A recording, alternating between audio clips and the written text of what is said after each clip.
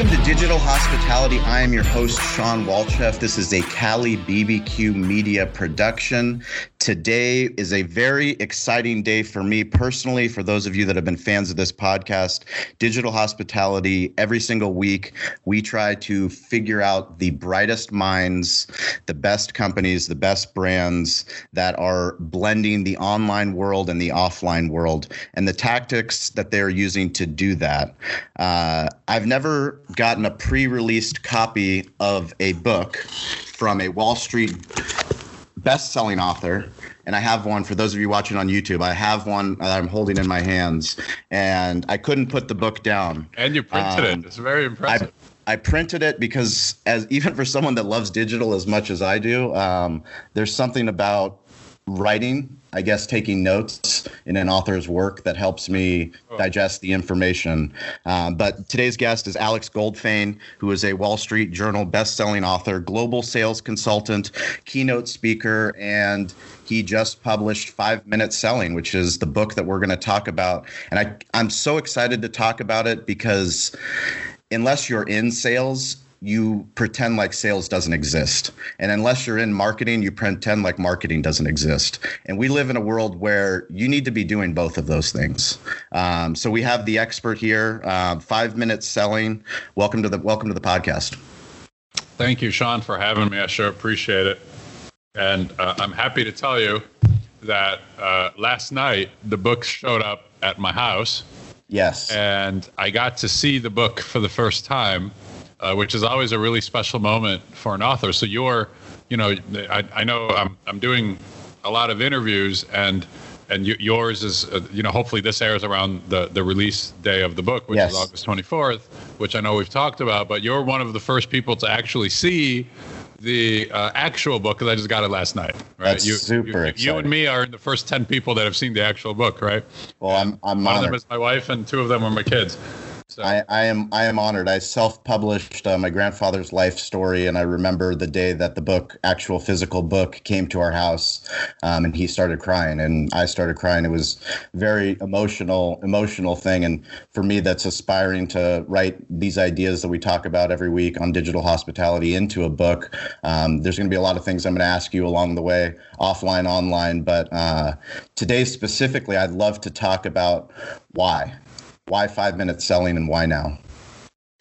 So 5 Minute Selling because 5 minutes is enough.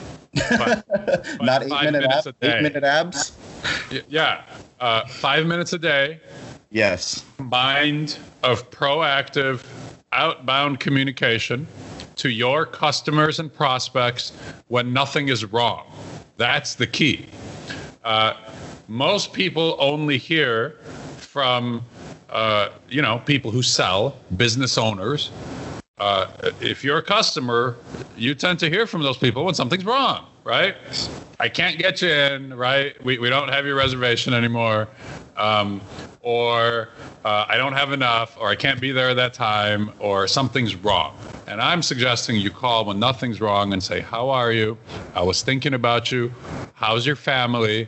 Now, what do you have going on that I can help you with, right? 5 minutes of that kind of communication, but also other techniques. The did you know question. Did you know we can also help you with this or that?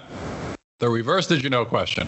What else are you working on? What other digital needs do you have that I can help you with, right? Who do you have working on your other digital stuff that I can help you with, right? Yeah. What do you need two of us for? Just, I want to help you. You're talking to me now. Maybe we can do that. So, in each of those examples I just gave are like 5 or 10 second examples, right? Mm-hmm. And I'm talking 5 minutes a day. Combined of those things, your sales will grow. So why 5 minute selling? Because people get overwhelmed by hours, and I don't think you need hours. I think you need 5 minutes a day, every day. In system, and we'll talk about the system piece of this. Why now? Because salespeople are busy. It's not like we're sitting around waiting for the phone to ring. The phone is ringing. Customers, clients are calling us. They've got issues. They've got problems. In the restaurant world, they have reservations. And we're reacting to it. And 90 to 95% of people who sell are reactive. Yes. Which means it's really easy to stand out from that crowd, right? And if you can do 5 minutes of proactive selling, you will put yourself above 90 to 95% of the competition, which is totally reactive. So it's really easy to stand out in this crowd. And also why now? Because in this time that we're living in, Sean, we're in a pandemic. Everybody's at home, right? Very few people are at an office. Yes. Those that are there by themselves. The distractions aren't there, right? There's a small group in the office. Everybody's doing what you and I are doing right now. We're all sitting at our desk, right? And with us on our desk is our phone, right? Everybody's by their phone. People are more reachable than ever. Right now, nobody's traveling, nobody's flying, nobody's going to meetings. Everybody's reachable, first of all. Second of all, nobody's calling them. Even though they've never been more reachable, they're kind of sitting in silence. There are no providers calling them saying, listen, man, I was thinking about you. How are you? How's your family? What are the kids doing for school, right? How was their summer? Did you guys get to go anywhere? And now, what are you working on these days that I can help you with? Because I'd like to help you. Yes. There's your conversation. That's why now.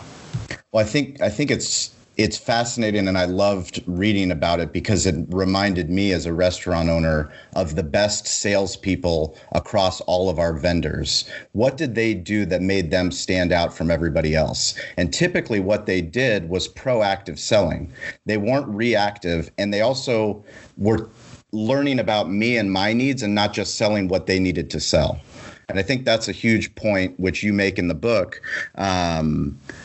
Because it's important to listen, and it's also important to have that verbal communication. You know, as much as we talk on this podcast about sending a message on Instagram through DM, sending a email follow-up, ultimately voice has inflection. When you call somebody, it's something that David Meltzer has taught me. Voice is the most powerful app on the phone. That phone, voice is the most powerful thing. Right? That's awesome. I've never heard that before. Well, you can use it. You can use it. Meltzer would be fine with that. Because everything that's been said has been said already, right? Yeah. Well, so let's talk about that. I feel like we've oversteered towards Zoom right now. Yes. And I feel like people are getting zoomed out. Everybody's a little box on the screen, right? We're all a little box, man. You and me are boxes right now, right? Yep. And I feel like the telephone now, a phone call, almost has more depth to it than a Zoom meeting where we can see each other, because I want to be able to hear your voice and move around my office, right? I want to get up and walk around. I was connecting with a client, actually. Now, automatically, people just send Zoom invites instantly. Yes. They don't even think about it. It's just a Zoom invite. Every phone call is a Zoom invite now. Yes. And so I had one with a client the other day. It was earlier this week, and, I got on it. And I'm like, Dave, listen, man, can we make this a phone call? Because I want to get up and walk around a little bit. He goes, oh, my God, I'm so glad you asked. He goes, I want to get up and walk around, too. So we did it on the phone. I went back. First of all, I sat back like this and I put my feet up, which I can never do in a Zoom meeting. Correct. I'm putting my feet up and relaxing into a conversation. Yes. When we're looking into the camera, you got to lean forward. You have to be like, tense in your body, sort of focused in. You're on camera, right? Well, you know what he did? He went outside because I started to hear birds chirping. You know? He went outside and stopped. I'm like, what are you doing? He goes, I'm just in the backyard walking around. It's so nice to be on the phone. Right. There's the power of a phone call. Well, I mean, the power of the phone call and the power of nature also. I mean, Bill Gates is known for having his meetings during walks, right? I mean, there's an intense power when you're listening to somebody intently on what they're talking about. Yeah. And I think it's such a powerful thing when we are living in a pandemic and we are not as reachable. One of the things that I've been frustrated with is people emailing to set up a time to talk.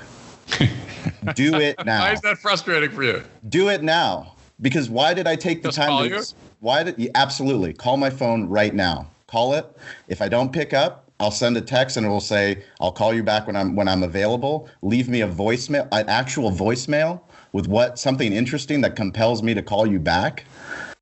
It makes you stand out from everybody else. Listen, full agreement. You won't get an argument from me. I'm a big proponent of picking up the phone and leaving a voicemail because people get so few of them now, right? Yes. Especially from people who can help them. We don't really get that many voicemails. How many times does your phone ring with a service provider or a salesperson or somebody who's trying to help you when nothing's wrong? When there isn't an urgent matter, just to checking in with you. I was thinking about you. How are you? How's your family? Now, where can I help you? Tell me what you're working on. Yeah. I don't know the last time I got one of those calls. Right. And I'm good at spending money, but nobody asks, So it's interesting that you prefer the phone call to the email to schedule the call.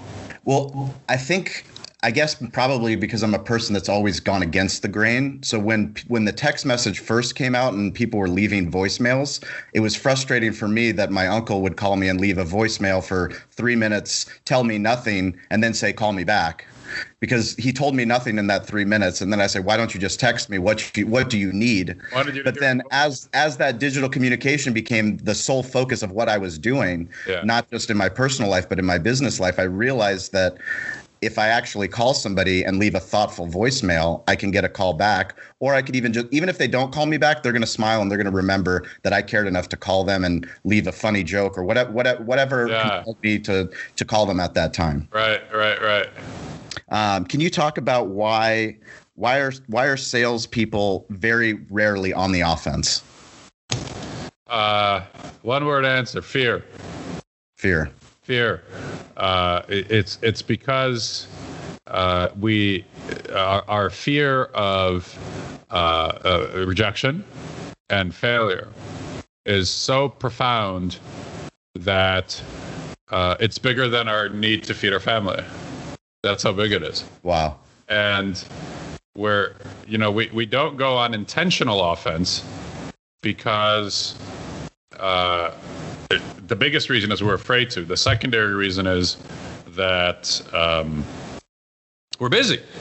We're not sitting around all day. We're actually solving problems. We're world-class problem solvers, right? Yeah. You have to be. If you've been in the business of making money by selling, meaning I can't feed my family unless I sell, right? Yeah. That's how we eat. And if you're in that business, for any amount of time, you're pretty busy, right? You're dealing with clients, you're running around, you're solving problems, and most salespeople are actually far better at customer service than they are at selling. Yes. We serve the customer. We have to, because they call all day requiring service. Here's a hoop, jump, and we do. There's no choice. And that doesn't leave a lot of time for proactive offense, right? For reaching out to customers and being present and showing them that we care. So that's an interesting thing. I'm not suggesting that we need to care more. I think we care more than enough. Yes. What I am suggesting is we need to communicate that care more, because if we care in silence, nobody knows that we care. Customer doesn't know. How would they know? It's like a tree falling in the forest, right?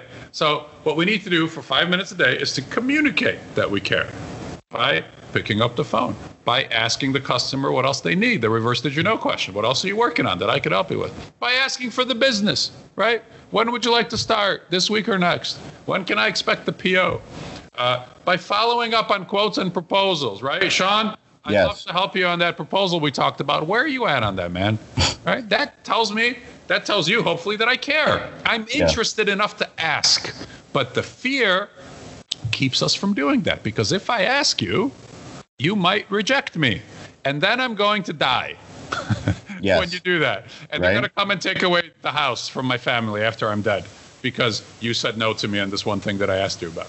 Right? That's the fear. Of course, we never think that through, but it happens automatically, and it keeps us from doing it. Fear is something that it's fascinating. It's fascinating as a business owner, as an entrepreneur. But then when you're talking about sales specifically, are you typically doing most of your consulting with B2B businesses or B2C, both? So I tend to work with business to business companies, but I have absolutely done this work with B2C companies as well.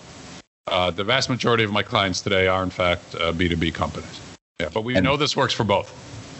And in your opinion, moving forward, because the sales techniques that you teach in your book, they are so applicable even to my business, which is the hospitality business, the service business, where typically a server doesn't see themselves in sales. Typically a restaurant owner, I don't even see myself in sales, yet I know that I'm selling because I have to sell my ideas. I have to sell our barbecue. I have to sell our media services, all the things. And once you start to systematically break that down the way that you do in the book and give an actual playbook, you say, here's your 2-week challenge. Tell me about the 2-week challenge and why you set it up that way. So at the beginning of the book, I lay out, there's a 2-week challenge that I present to the readers. And what I'm asking for is 5 minutes a day for 2 weeks, right? So 10 business days, 50 minutes, 50 out of 80 hours, right? That's 80 hours in a work week.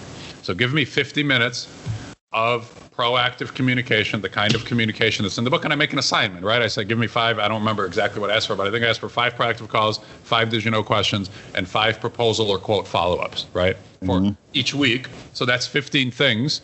Over 5 days, that's 3 efforts a day. That's three things a day, which you can do not in 5 minutes, but in 1 minute, right? In 1 minute a day. And what I'd like you to do in those 2 weeks is use a planner at the beginning of the week.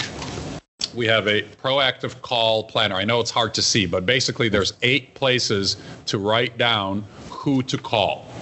And because there's 8 kinds of people we can call. Yes. There's a chapter on most of them. And so I just want you to think through who you can call.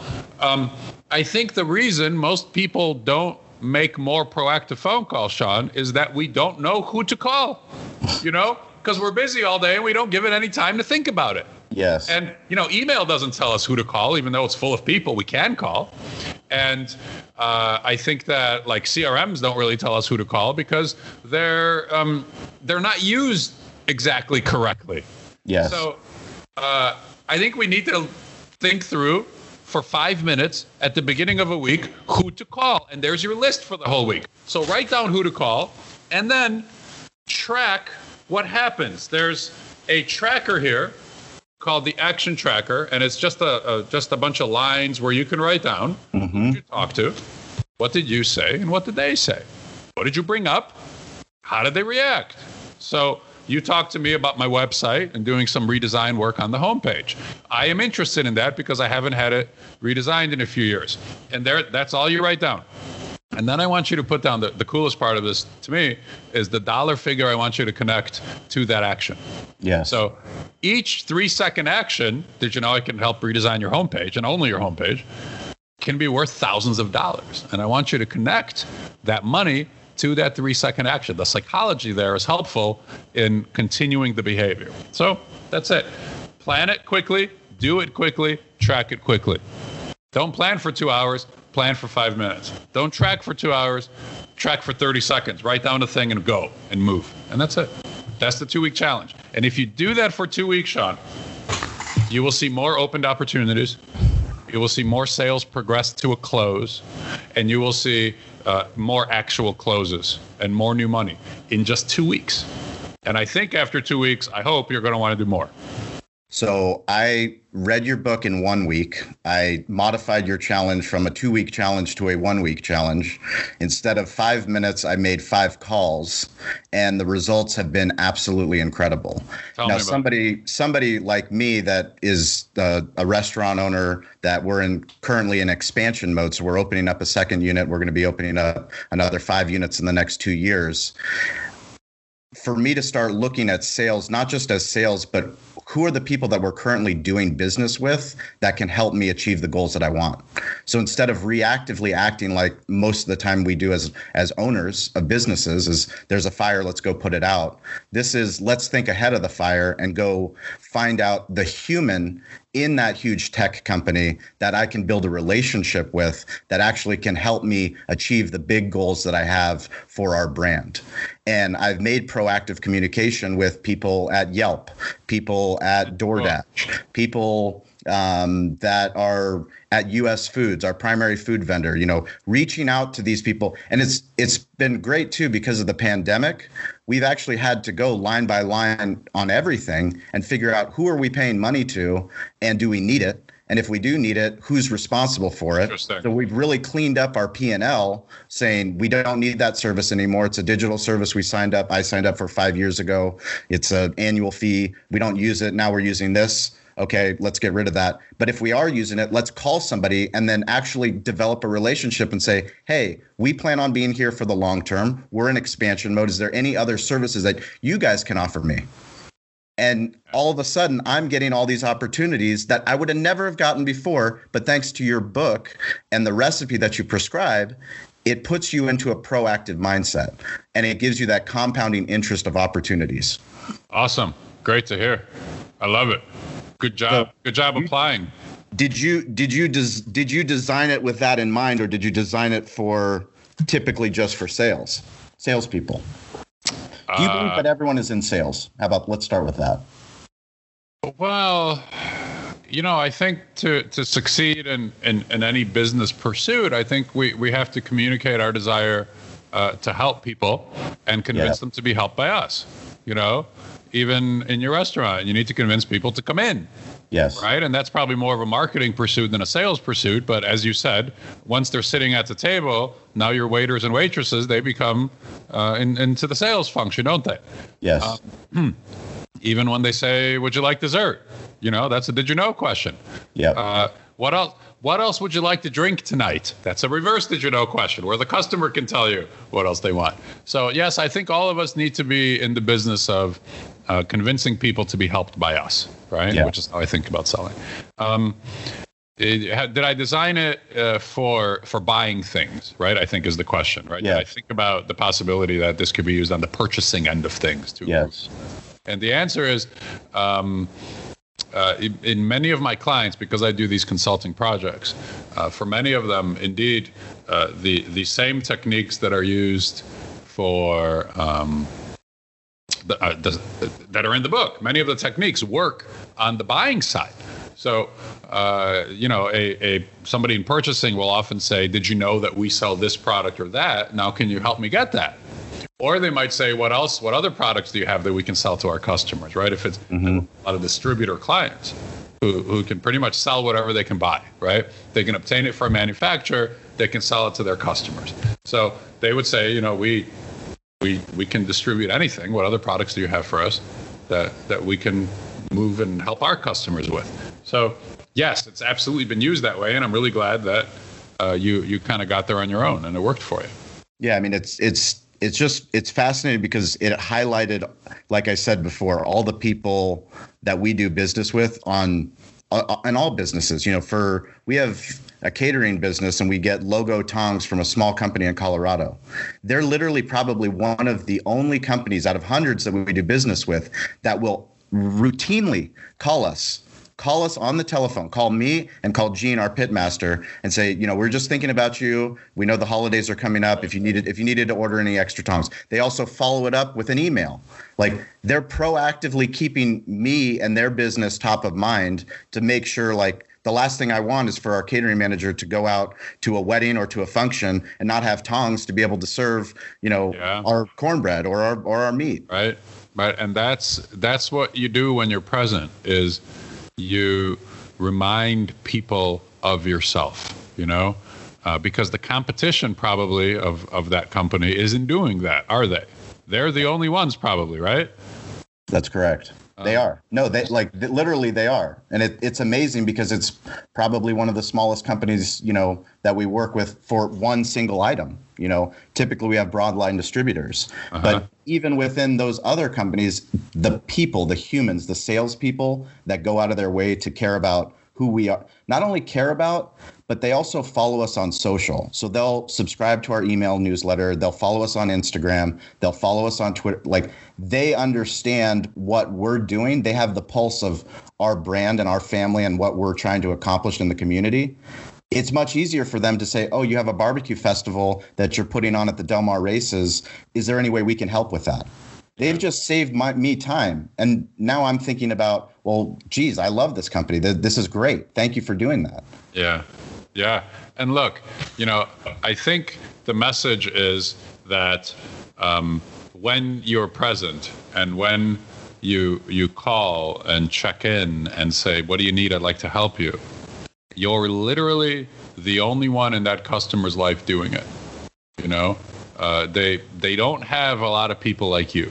And so if you want to stand out from the crowd, as you just explained about your Tong supplier, be present systematically, not sometimes when you happen to think about it, but all the time, for 5 minutes a day at around the same time of day, preferably early in the morning because you'll get busy and then it'll be easy to not do it. But when you call and say, I'd like to help you, you're the only one doing that. And they're literally going to look for opportunities to do business with you. Don't you kind of feel like you owe it to that Tong supplier to reward their effort with business? No, you're absolutely right. It's I because of how they've approached us as clients and their business and knowing that we cared about what they were selling, it will be so hard for me to ever change from them because I care about them. That's right. They've been sincere. I've had clients tell me, stories about people trying really hard to help them, like calling repeatedly and trying.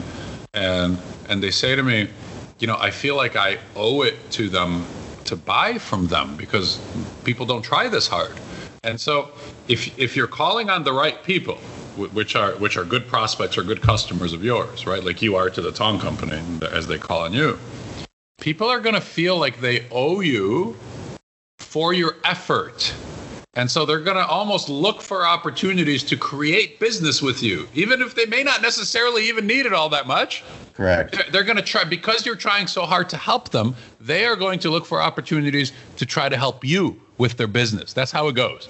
Yeah, correct. And I mean, back to what you were saying, calling and checking in, during the pandemic, we work with Restaurant Solutions. They're also out of Colorado, but they're an accounting firm that helps restaurants essentially run a profitable business. They do all of our back-end software, payroll, reporting, and they're absolutely phenomenal. They just went through a corporate change where they have a new CEO that took over.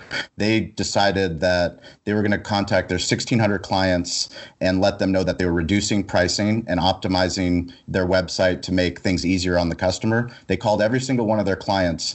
I've already referred them business. I referred them to a new business owner, a barbecue business owner, Rosie's Barbecue in Los Angeles. And I'm having a conversation with him. He goes, oh, yeah, did you know RSI? They called me. Not only are they saving me money, but they just saved me 2 hours of time because of this upgrade that they've done. So what do you think he's going to do? Anytime he talks to another restaurant owner in Los Angeles, what's he going to do? He's going to tell them about Restaurant Solutions. The same way that I go and tell every restaurant owner I know about Restaurant Solutions. Right. Yeah. You're right. Exactly right. People reward effort because it's so rare, Yes. It's just that there isn't a lot of it out there. So we try to reward the people who give it to us. So what's the difference between authentic communication and hacking the game? Basically, what I've seen on LinkedIn is people trying to game the inbox and trying to give me 15 minutes of your time, and I'm going to give you all the solutions that you need. What would your advice be to somebody that's using LinkedIn? They found success on LinkedIn, but how could they find more success? I mean, do you think those people are successful who are? I don't think they're successful because I've never scheduled a meeting with any of them. Well, because they're just spamming, only not in email, but on LinkedIn. Correct. It's a digital spam. Yeah, these are spammy, random messages. Often don't even apply, but because they're in mail or whatever they do with them, we probably see them a little bit more than emails. They show up a little more.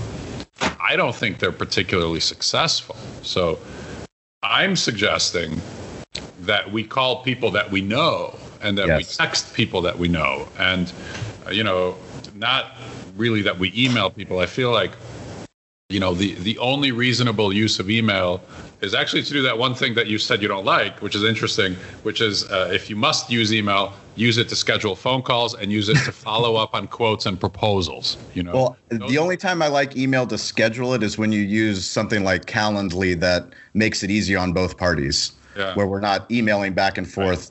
Right. Oh, this works, this doesn't work. Give me some potential dates. Yeah, in one step.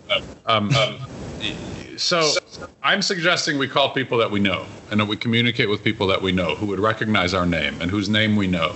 And that's who to reach out to. I think the LinkedIn spammers, the hacking or the gaming the system, hacking the system, not hacking your computer, but trying to look shortcuts to building a relationship.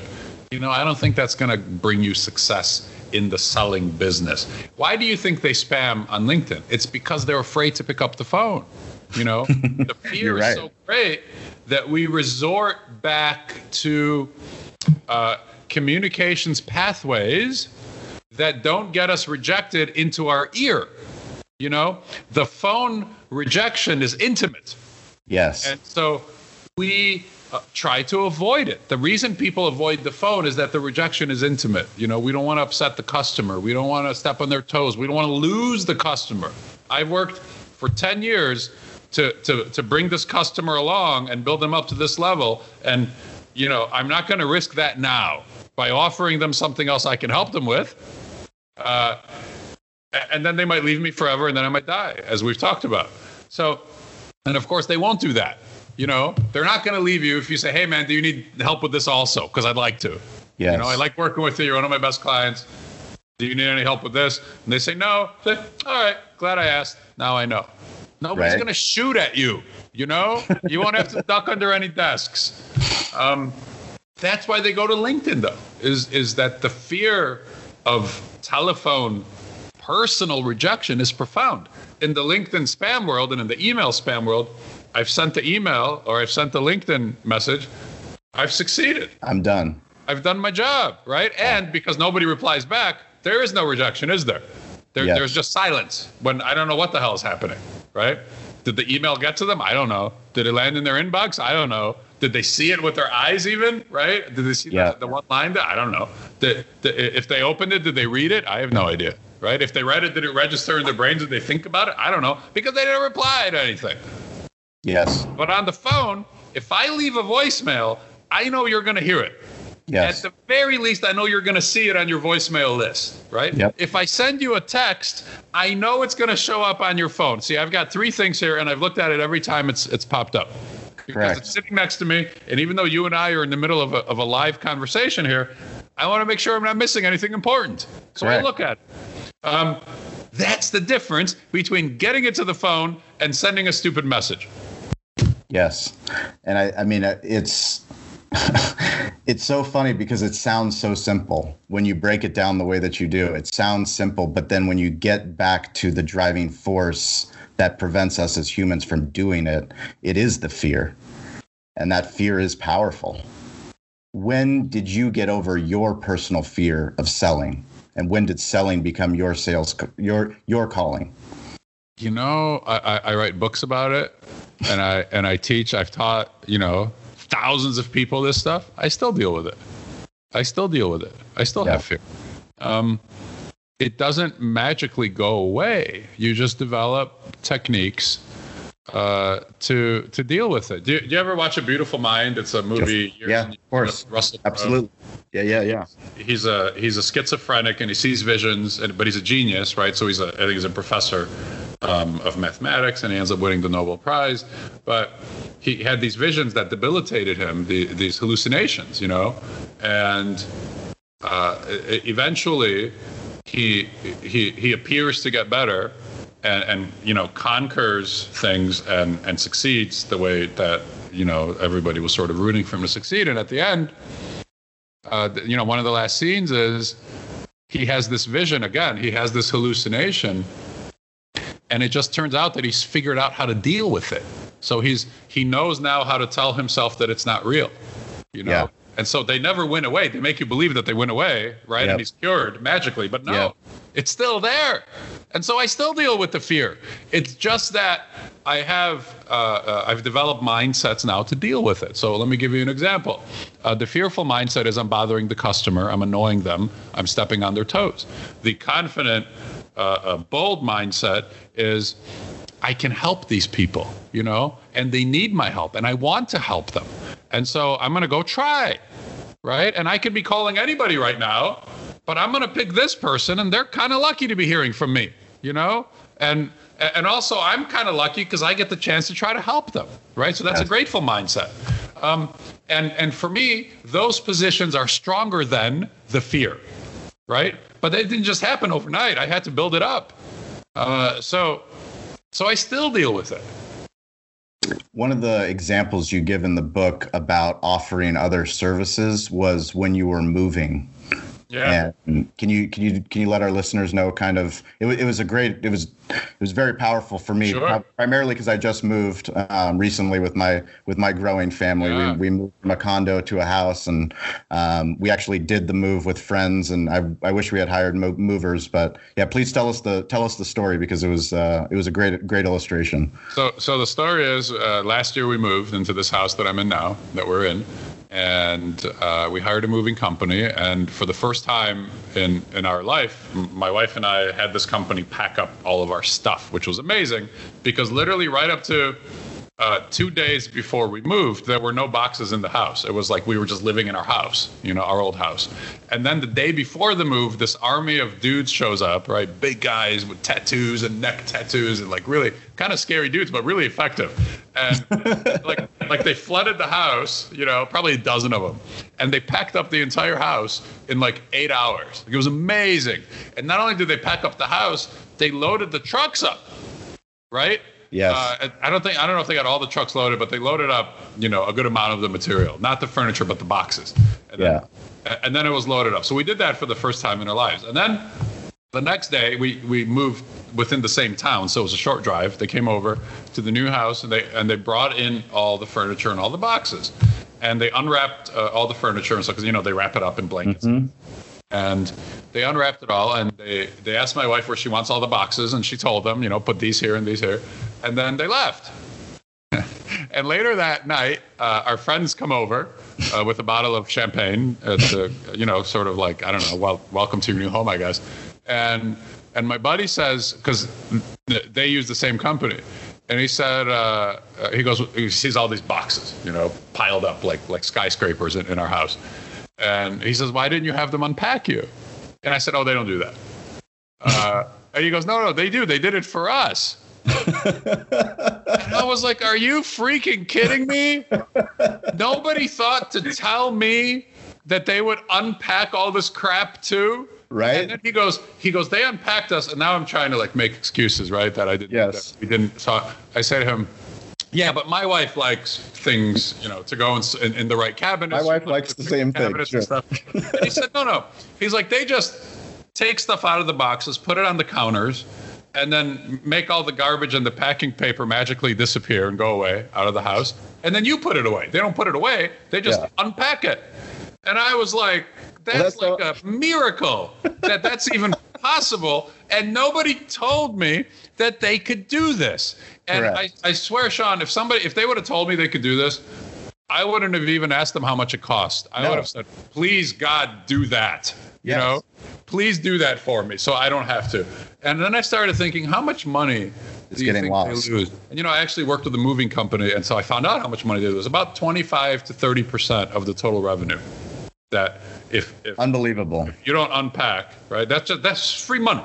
It's unbelievable. Free money. 25 to 30% of this moving company's revenue, different company, but it's consistent, is unpacking. Yeah. Yeah. And then another 20% is packing. Yeah. So, I mean, it's crazy. How many people they don't ask every day to unpack? We just bought a couch from Living Spaces, and they asked us, well, would you like delivery? And we said yes. Well, would you like us to deliver and drop it off, or would you like us to deliver it and actually put the couch where it's supposed to go? And the couch was going upstairs. It's an easy no-brainer. I'd want that couch upstairs. Otherwise, I've got to call 6 guys, and it's still going to be a pain for us to get it upstairs. Right. How much did you pay for it? $75. To move it up? To get it delivered and dropped off and moved up the second level. So what if it was $100 to get it upstairs? Would Done. you do it? I would have paid it. $125? Yes. $150? Yes. Yeah. Right? Yes. Why doesn't it cost more than $75? Because I don't know. You and I are going to pay for that. I don't know. What's the difference between $75 and $150? It's not enough to have to move that couch on my back, right? Right? Correct. I wouldn't do it. Correct. My friends don't like me that much to come over and move a heavy couch upstairs. Yeah, it's crazy. I mean, it goes back to McDonald's, how much money they made by just asking the question, would you like to supersize that? Well, I have a restaurant story that fits right along with this, with the moving story, if you'd like to hear it real quick. I'd love to hear it. I drink iced coffees, and here's the remnants of this morning's iced coffee.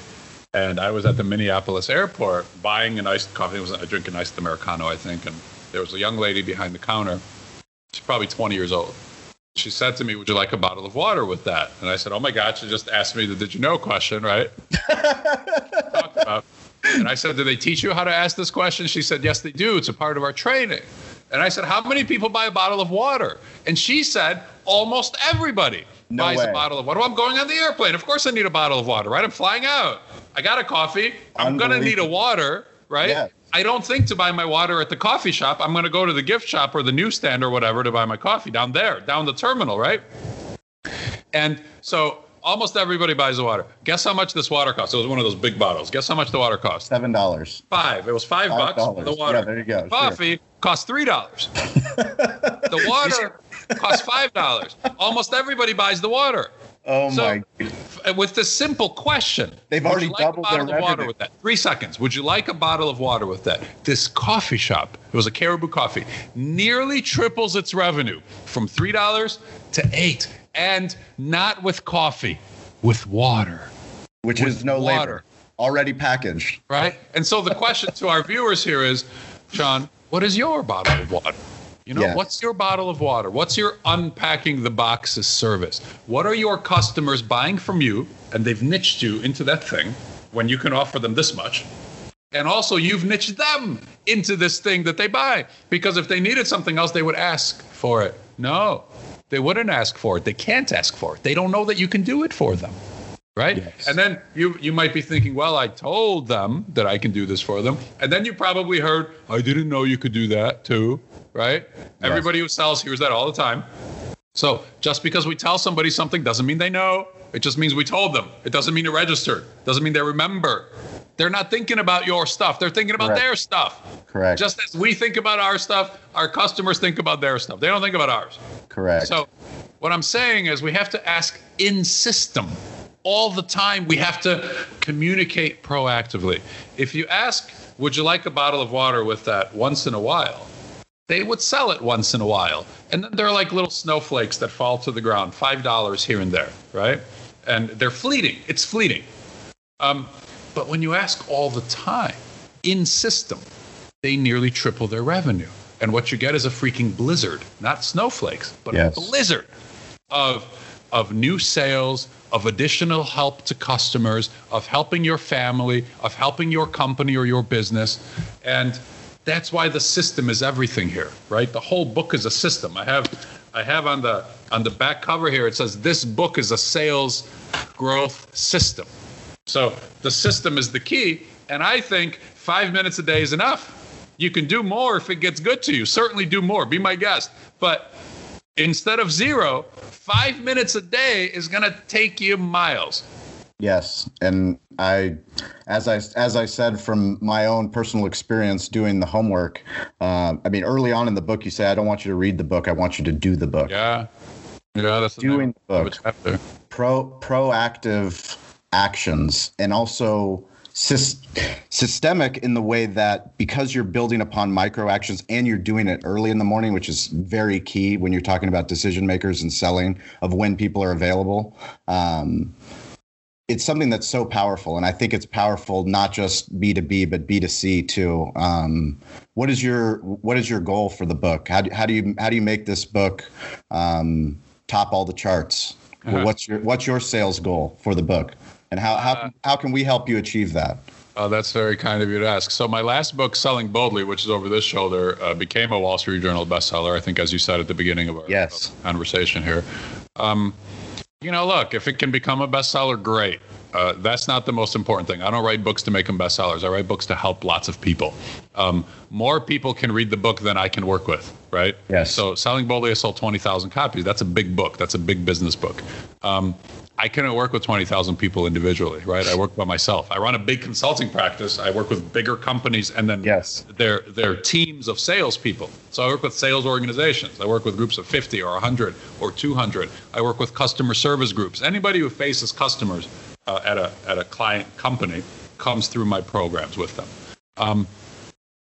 A lot more people than that can read the book. Also, if you're a salesperson and your company isn't working with me, there's no real way for you to work with me directly. Yes. But the books give you a way to do that. You can apply it for yourself and do your own growth. So that's really my goal with the books, is just to reach a bunch of people and try to help them. It's my goal always, even in my sales work, and just help more people make more money. That's how we sell, by helping more people more. That's the goal. And how do you think the book is going to help people, especially now? I mean, I think when we talk about fear, and we've talked about it a lot on the episode, but, in conclusion, there's still a lot of fear. And I find myself very fortunate that we're, building a brand and a company that is in a growth path right now when everybody's retreating. We have a lot of factors that come into that, but I think the principles that you talk about in this book are so applicable to addressing that fear head on. Yeah, thank you. I appreciate that. I think that I wrote most of this book in January when I was with clients. In January, I had 18 sessions in front of an audience, and so I was running around a lot, and most of them were in different cities. And so I would wake up at 4 a.m, I'd get coffee, and I would write, and then I would go and do my all-day workshop or my speech or my half-day workshop or whatever I was doing.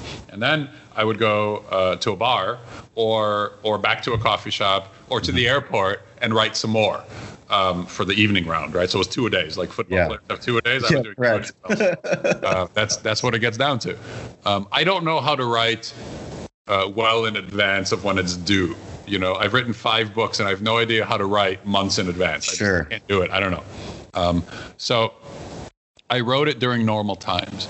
And in May, as we were well into the editing process, in fact, just about concluding the editing process, I wrote like a note from me about how this applies in this pandemic time that we're living in. Pandemic started end of February. So in May, I wrote this note.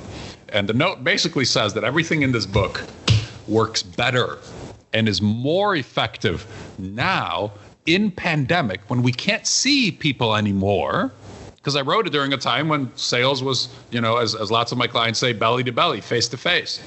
Now we can't see people so much. And so everything here is going to help you sell to them anyways, right? Yes. Through other pathways. And so, the answer to your question of how does this work now is better. It's even more effective. It's incredibly effective in normal times. It's even more effective now in this environment. Well, that's I completely agree, and like I said, I'm excited because you've given me a challenge. I take that 2-week challenge into a lifetime challenge. Awesome. Because proactive actions I know have made a compounding interest for me personally, not just in my own personal health, which I've been doing thanks to my mentor David Meltzer, but also in my business and in my relationship. So that proactive systemic approach to doing something that is uncomfortable, that does put you out of your comfort zone, but that's when all the opportunities happen. That's when you start to realize you're doing something that no one else is doing, and you're developing deeper relationships with the people that you care about most. Hey, spell this David Meltzer for me, because you've said him a bunch of times now. Meltzer, Meltzer. All right, I found him. Yeah. Good. Do it now, what he teaches. Do it now. Don't do it later. But a lot of it has to do with planning, scheduling, personal planner. Game time decision making. Yep. Good. So, Alex, how can people connect with you besides our listeners going to buy their book? So all the listeners to this podcast, you would do me a huge favor and Alex a huge favor. If nothing else, you start the 2-week challenge. Start the 2-week challenge no matter what business you're in. Do this for yourself, because you're going to see the results that I've already seen in 1 week. And I'd love to hear back from you. But how can people connect with you? Thank you for saying what you just said. And you're right. It would be a favor and an honor to me. You can find more about my work at my website, goldfayn.com. It's my last name, Goldfayn, goldfayn.com. Hopefully there'll be a link somewhere by. Oh yeah, we'll have a whole article actually. Awesome. Ian and Stover will get that together. Great. And then you can buy the book. It's published by Wiley, so you can buy it wherever books are sold. You know, it's on Amazon. Where is it best to buy it for you? I suppose for me, it's probably best for it to come from Amazon. From Amazon? Because that's, it's the biggest bookseller by far. I've heard of them. Yeah. So that's probably the best. And, sort of sales there and rankings there matter, and reviews there matter for sure. Yeah. So people care about where it's at in Amazon, and they don't really care much about, it's not nice of me to say this, but Amazon matters the most when you're an author. Let's say that. Yeah. So if that's the question, then Amazon. And when are you going to start your podcast again? You don't have enough stuff to do? I did the podcast last year for a few months, as you probably I enjoyed it. It was great. And what happened is, because I'm talking, the way that I had it set up is it was just me talking. There were no guests, there were no conversations, there was no flow. It was just me talking. And I do a lot of that. I speak all the time. I present all the time. And this was just another Alex talking, right, that I had to do. That I didn't enjoy as much as all the other Alex talking that I get to do, because I love the speaking and I love the interaction. Sure. So the short answer is I have no idea. The longer answer is if I come back to it, it's probably going to be a little different. It's going to be more interaction, because this is what gives me energy, not me talking into a microphone by myself. Well, my advice to you to make it easy would be, if any of the companies that you're consulting with and giving these speeches to, if they're okay with you recording that and then publishing that as a podcast, I think that would be very valuable to the listeners, and actually valuable to the company, because then you learn about. But most companies, I don't know if they're willing to do that. We're the kind of company that we do that. That's what we do. Yeah, I think conversations with successful salespeople would be interesting. Yes. Particularly people that do this program, that do this work. Well, you're already doing the work, recording it for audio and then publishing it as a podcast, I think would be very powerful. Not adding more to your plate, just getting the best nuggets of what you're already doing. All right, I'll contact you to manage all that, okay? No problem. You got a deal. Alex, you're the best. Thank you. I can't wait to order the book myself and get in my hands and in my library. So it truly was an honor. Magically show up. It truly was an honor. Thank you so much. Thank you for everything. I'm grateful to be on your show. Thank you.